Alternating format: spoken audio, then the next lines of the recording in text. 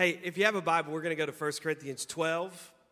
I want to start a series of messages this week on the gifts of the Spirit. And I'm really excited about this. I've been waiting for a while to share these things with you. Some of the things I want to share with you, I've just been waiting for the Lord to say some things to me, to give me the right type of language to share these things. I think one of the reasons that people steer so clear of spiritual gifts is because they don't seem to translate into everyday life. They seem like they're reserved for, the church. And when you really look at Scripture, the spiritual gifts were not just intended to be a function that we do in the church house, but they were intended to be something that we use in our house and on our job, and we're going to talk specifically about prophecy and how prophecy actually can translate to the gym. It can translate to your job. And I'm excited. I'm just really excited. So 1 Corinthians chapter 12, and I'm going to start verse 1. It says this. Paul says this. He says, "Now concerning spiritual gifts, brethren, I would not have you ignorant. Hang on, I want to change translations. I don't like this one that I'm reading out of. All right, I'm starting over. NIV. Now about the gifts of the Spirit, brothers and sisters, I don't want you to be uninformed. You know that when you were pagans, somehow or other, you were influenced and led astray to mute idols.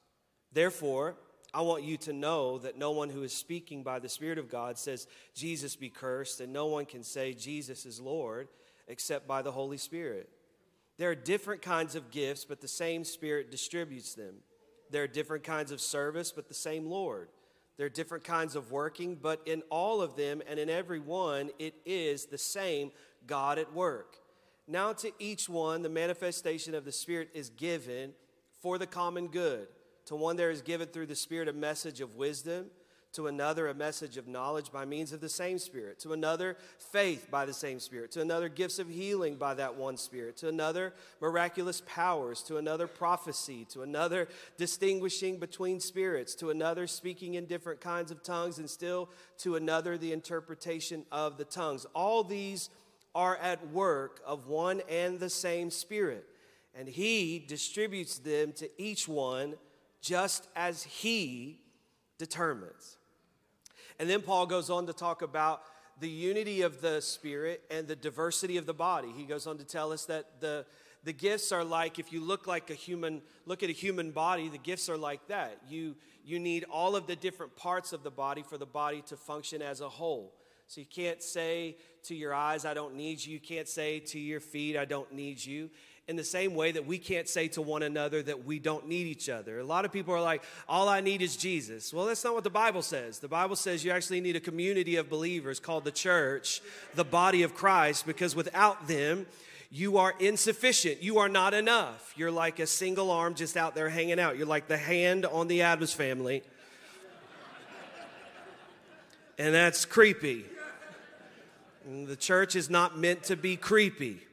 It's not meant to be weird, but we have done things in such a way that have caused us to focus on certain things because of our embarrassment or shame or the abuse of certain things.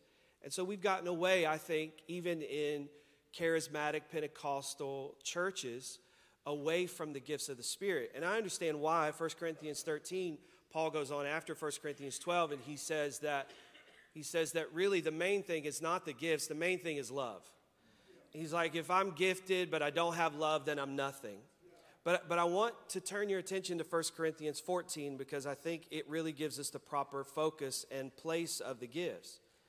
So I think because gifts have been done so wrong and people have emphasized gifts to the point where it's become the main thing, then we've done this big swing back to love, and the focus has been love, and we've gotten away from the gifts. It's the same thing we do in elections. It's why, we'll vote this way one election, and then the country will swing another way in another direction.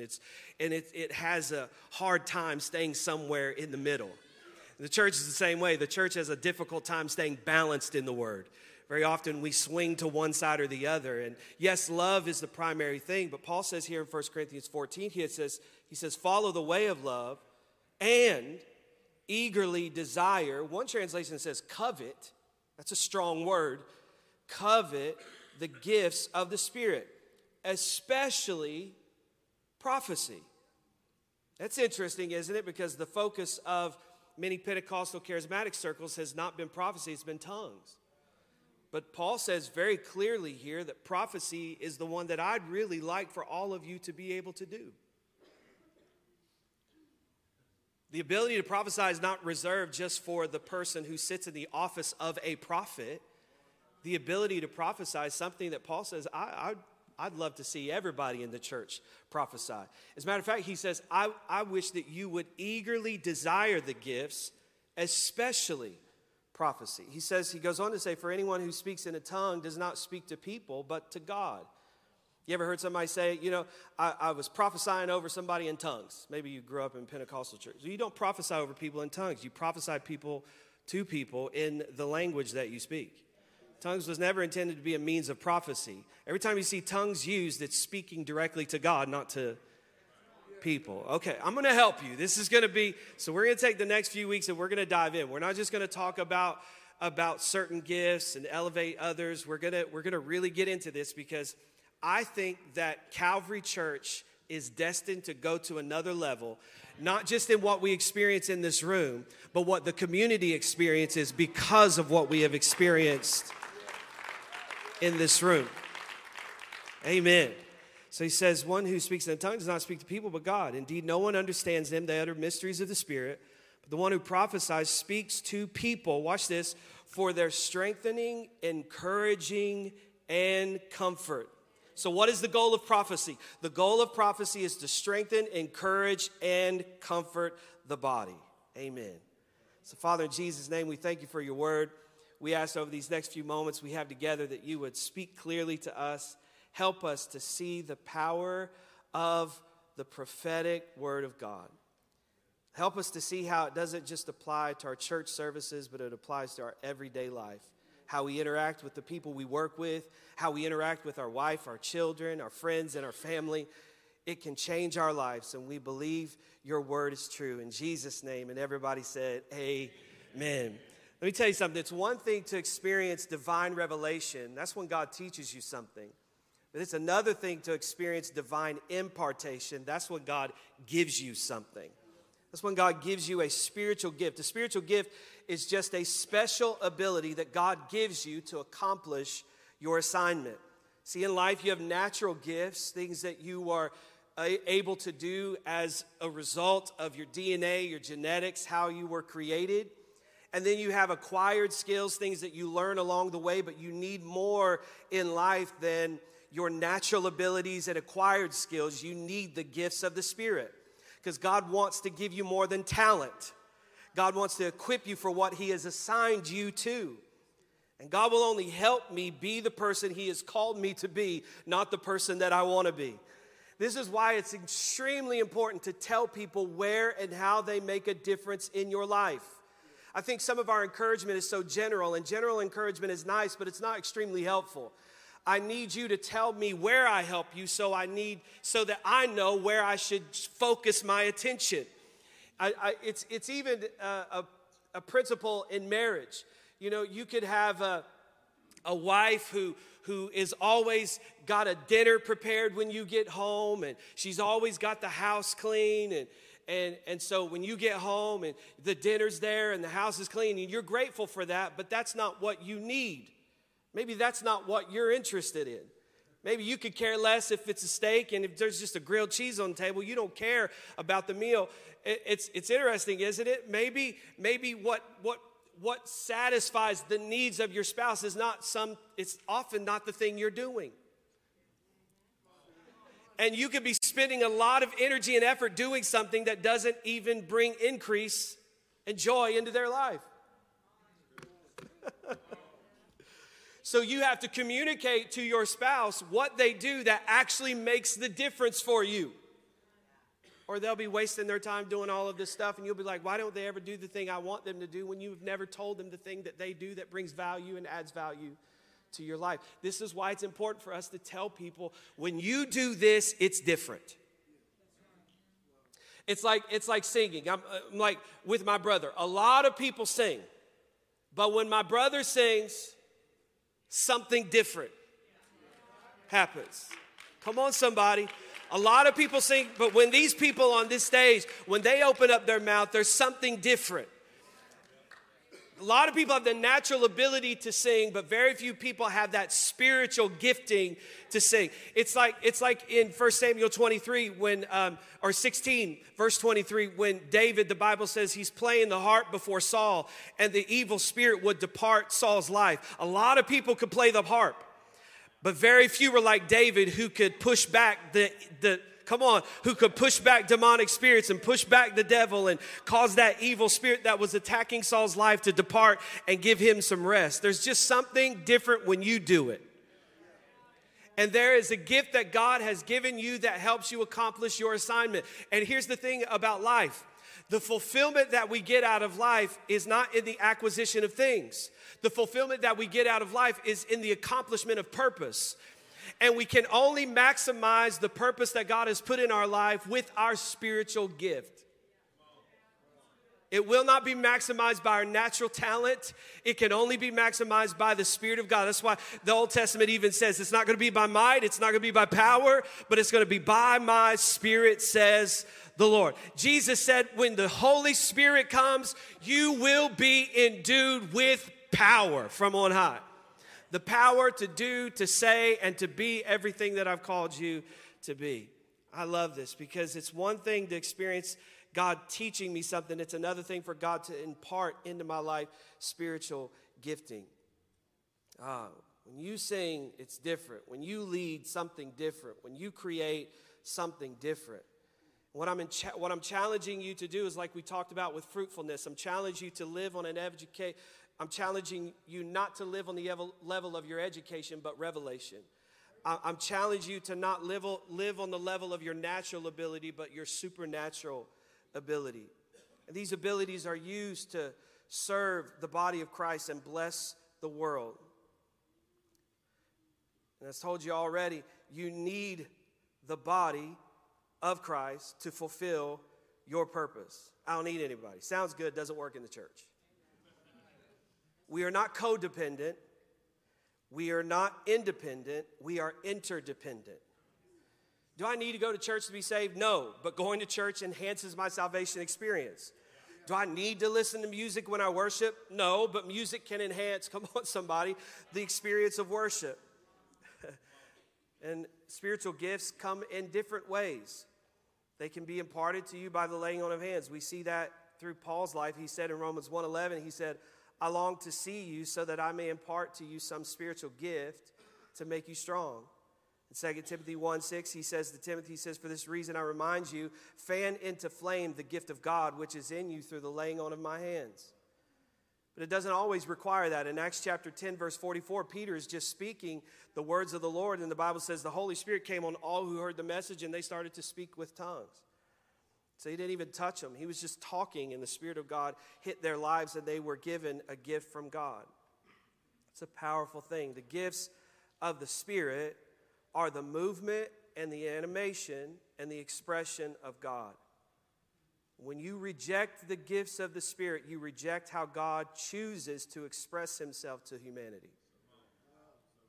Listen to me, the way God answers most prayer is through the gifts of the Spirit. Remember, we read that list of them, the 9 that are listed there in 1 Corinthians chapter 12. Paul lists more in Romans chapter 12. He talks about others in Ephesians chapter 4. There are more than just these 9. But the way God answers most prayers is through the gifts of the Spirit. Remember, he said to one, word of wisdom. To another, a word of knowledge. See, you need the body of Christ because everything God wants to say to you, he doesn't say to you.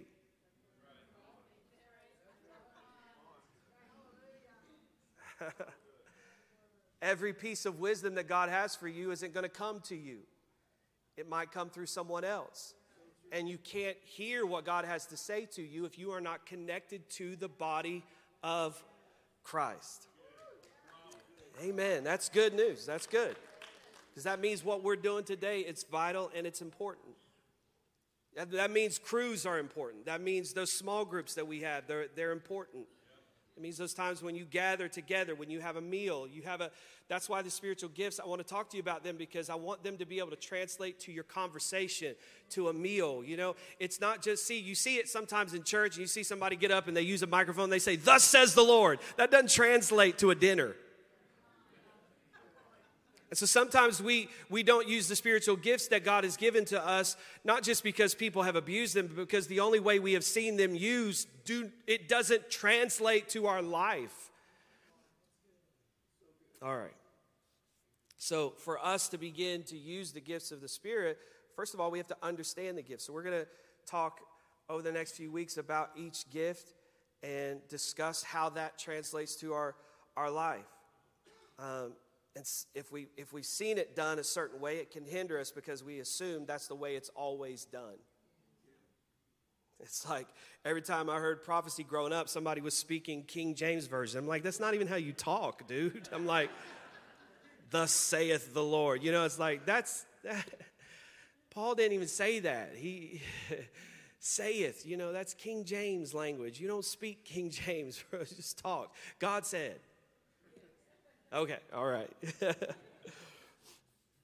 And sometimes you don't even always have to say God said or God told me. I was talking to someone recently and God revealed something to me about their mother. And I didn't say, you know, "God told me this about your mom." I asked the question. I said, "How's your mom?" And they said, "Well, you know, they're not doing so good. They've just kind of been going through this." And I just said, "Well, I feel like the Lord has told me that God's going to move on your mom's behalf." It didn't have to be like, "Thus saith the Lord God of heaven and earth." You know, and everybody at Starbucks is like, "What is happening right now?" I'm like, "I need a microphone." So I go over to the, you know, where they're at the counter, and I get on that mic that talks to the whole staff. I'm at Walmart, and I feel like God's leading me to pray with somebody, so I got to run to the front and get on one of those mics. Aisle 3, God says to you in the name of Jesus. You know, it's not like that. For instance, he talks in 1 Corinthians 12 about a word of knowledge. Word of knowledge is not complicated. Jesus actually, John chapter 4, teaches us about what a word of knowledge is.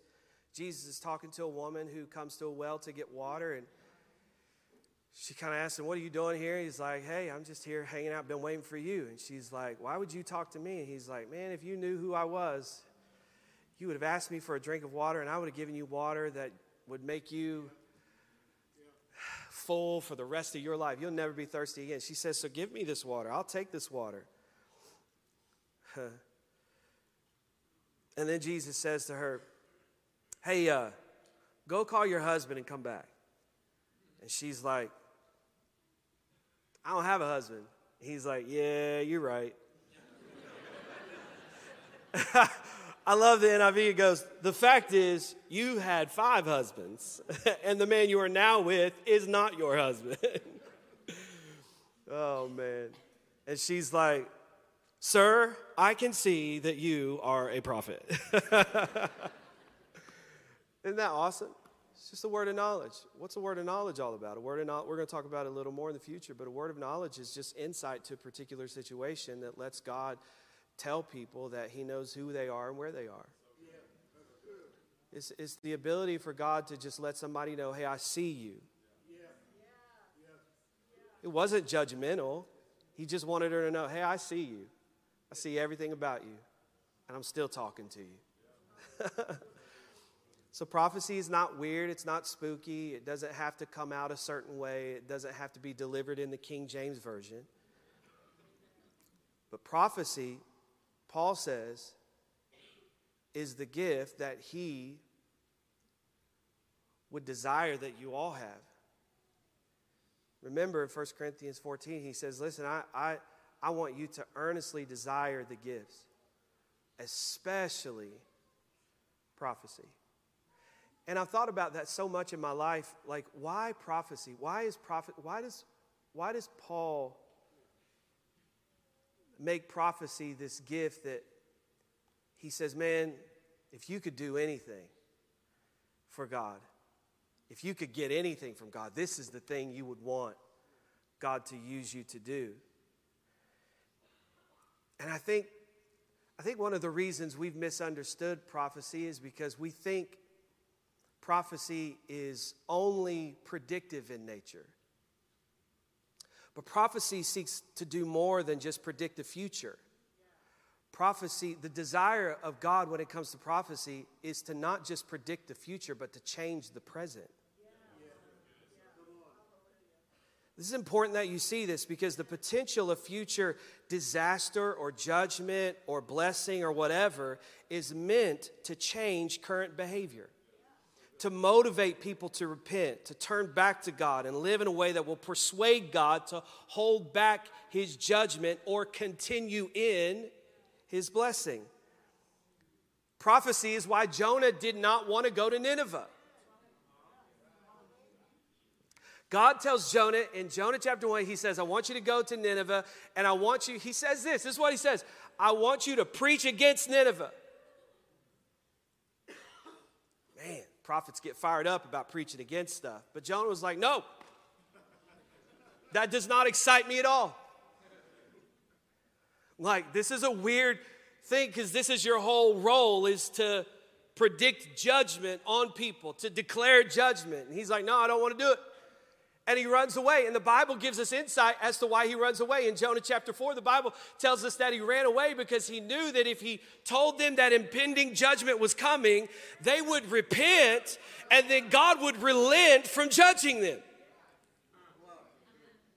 And listen to me. This is the entire word that God gave Jonah to deliver to Nineveh. I just combined Jonah and Nineveh there. When you only have 11 minutes left, you try to condense stuff.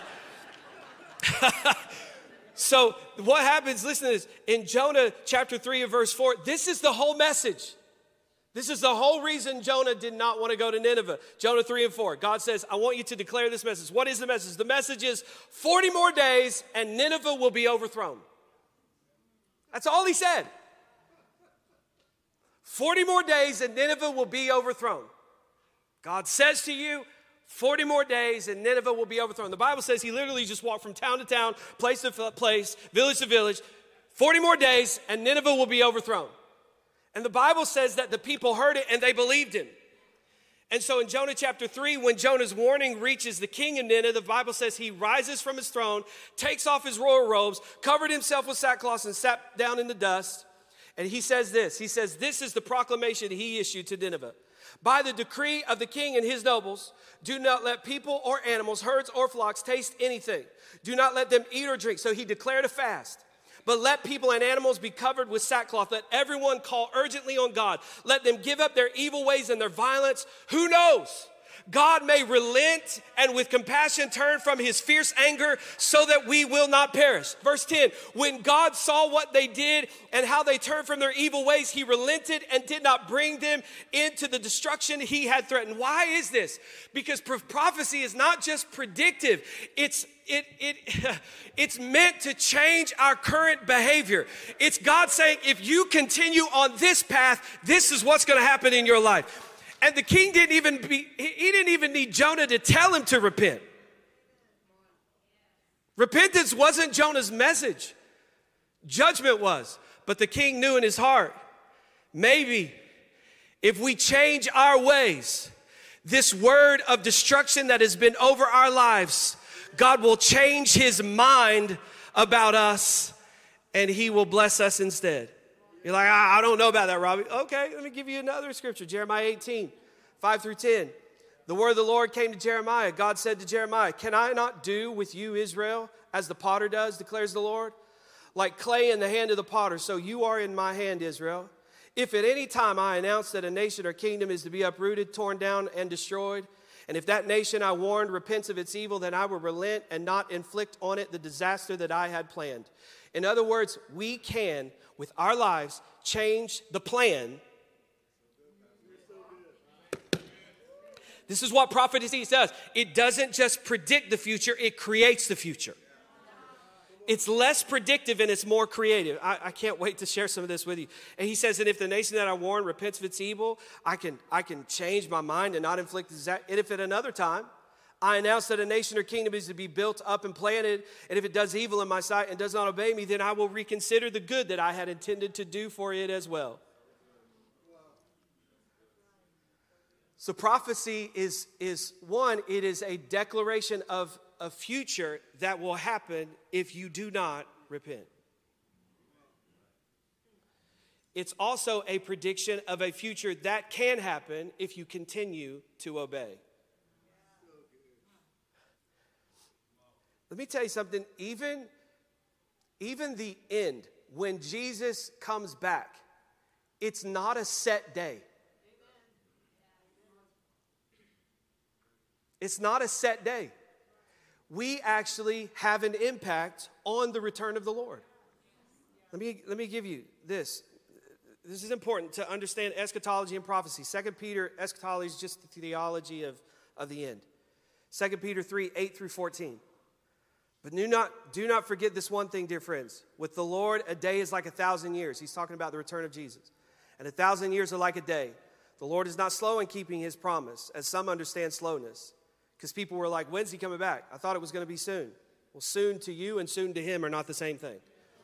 Instead, he is patient with you, not wanting anyone to perish, but everyone to come to repentance. But the day of the Lord will come like a thief. The heavens will disappear with a roar, the elements will be destroyed by fire, and the earth and everything done in it will be laid bare. Since everything will be destroyed in this way, what kind of people ought you to be? You ought to live holy and godly lives as you look forward to the day of God and speed its coming. As you live holy and godly lives, the more you look forward to the day, the closer we bring that day. That's what he's saying. That day will bring about the destruction of heavens by fire, and the elements will melt in the heat. But in keeping with his promises, we are looking forward to a new heaven and a new earth where righteousness dwells. In other words, the more thy kingdom come, the closer to the fulfillment of the kingdom coming. The more we act like Christ, the closer the return of Christ becomes to us. God is saying, the more set apart, the holier the church gets. What it does is it speeds up the day. It brings it forward into a day that it was not intended to be. It's just like when the woman came to Jesus and she needed her daughter to be healed, and Jesus said, it's not time yet. It's not your time yet. There's a day coming when it will be your time. She was a Gentile. Jesus is like, I came for my people. I came for the Jewish people. It's not your time yet. There will come a day when the gospel will be preached to all nations, and Peter will declare the gospel to the Gentiles, and they will preach, and the gospel will get out to all nations. But this is not your day. And she said, but even dogs get crumbs from the table. And Jesus said, this is, and she pulled into her present a future reality. And I'm just telling you that it is our faith that draws near the coming of the Lord. This is not a day for you to doubt God or to question God or to deconstruct God. This is a day for you to go all in on God, because when you go all in on God, he stands up in heaven and he begins to look, and the trumpets start to get ready, and he gets his horse prepared, and I'm telling you, he will come quicker. I'm just telling you, you can speed it along by how you live.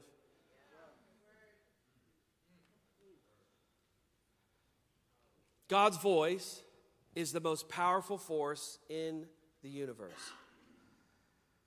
The Bible has a lot to say about the power of words. Proverbs 18:21 says, the tongue has the power of life and death, and those who love it will eat its fruit. Hebrews 11:3 says, through faith we understand that the worlds were framed by the word of God. 9 times the words, "and God said," appear in Genesis chapter 1. Prophecy is basically God said. So to understand prophecy, you have to go to the beginning where God first said. It's the law of first mention. Wherever you see God do something first, it's a pattern for how God will continue to do things throughout history. So in the beginning, God says. And what happens when God says? When God speaks at the beginning, when God said appears in Genesis, each time he spoke, something was created, formed, or made. Worlds came into being. They were coordinated together, and they now exist. Hebrews 1 and 3 continues to tell us, it says, and he upholds all things by the word of his power. The Amplified Bible says that he upholds, he maintains, he guides, and he propels the universe by the mighty word of his power. Luke 1:37, and the ASV says, for no word from God shall be void of power. So God's word is full of power, creative energy, and life. When God created the universe, he used the word like a carpenter uses a hammer. God builds with his word. Isaiah 55:11 says, so will the words that come out of my mouth be. They will not come back empty-handed. They'll do the work that I sent them to do. They'll complete the assignment that I gave them. Psalm 33:6-9 says, by the word of the Lord were the heavens made, and all the hosts of heaven, by them the breath of his mouth. For he spake, and it was done. He commanded, and it stood fast. Psalm 119:89-91 says, thou hast established the earth, and it abideth. They continue this day according to thine ordinance, for they are all your servant. The creative power of God's word. So when I prophesy, no wonder Paul said that prophecy is for exhortation, comfort, encouragement. Because even when prophecy is corrective, the purpose of it is to fix current behavior to solve a future problem. Prophecy is not really intended to be predictive in the sense that this is set. It's a way for God to say, this is what will happen if you don't change. That's why it's comforting, because it's God giving you space to make adjustments. Oh, man. That's why it's so creative in its nature, because it doesn't just declare a thing, it gives us something to attach our faith to. I remember a pastor one time was telling me, he said he doesn't use the prophetic gift a lot. And so when he told me the story, I was shocked that he even said it, because this is not in his human nature to do this. But he said there was a time when I was praying for a couple, and God spoke to me and said to tell them they were going to have a child. He's like, I've never delivered a message like that before. It scared me to death, but I knew it was from God, because I've never had God talk to me like that before. So he looked at him in the face. He said, God wanted me to tell you that he's going to give you a child. That's all he said. They kind of look at each other. They start to cry. They go home, and they come back later, and they tell him just a few months later, we're pregnant. A few months later, they send a picture of the ultrasound. A few months later, they come back with the baby, and he dedicates the baby. And they tell him, you might not have known this, but we hadn't been able to have children for years. And because of the disappointment of not being able to have children, we stopped having sex. I need you to hear this. So when he gave them that word, it was encouragement to put the work in again. So they started to do the thing that creates.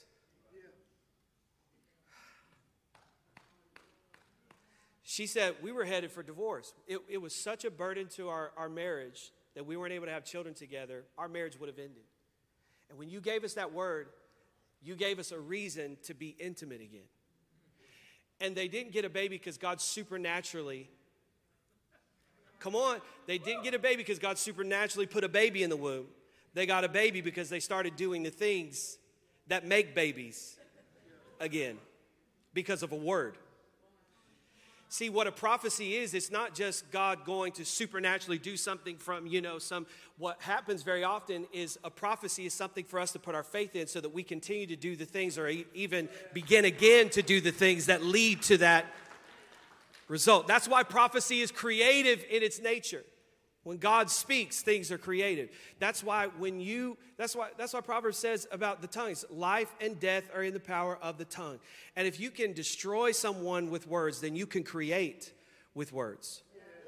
You can create the behavior that you're looking for with the words that you speak in your children.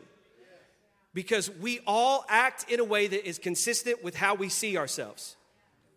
And if your children think you think they're stupid, then they're going to act stupid. But if you lay them down in bed at night like I do Oliver, and I look at Oliver and I tell him, hey, man, there is a call of God on your life. There's something unique and special about you. I don't know exactly what you're going to be, but it's going to be amazing. God is calling you to do incredible things for him. He wants to use you by his power. He wants to use you with his glory. He wants people to turn to Jesus because of your life. Then that encourages. He looked at me last night. He goes, you really think so? I said, yeah. He said, well, tomorrow morning I'm going to get up and I'm going to pray first thing. What you do when you speak prophetically over people is you encourage the behavior that will lead to the outcome that you speak over their life.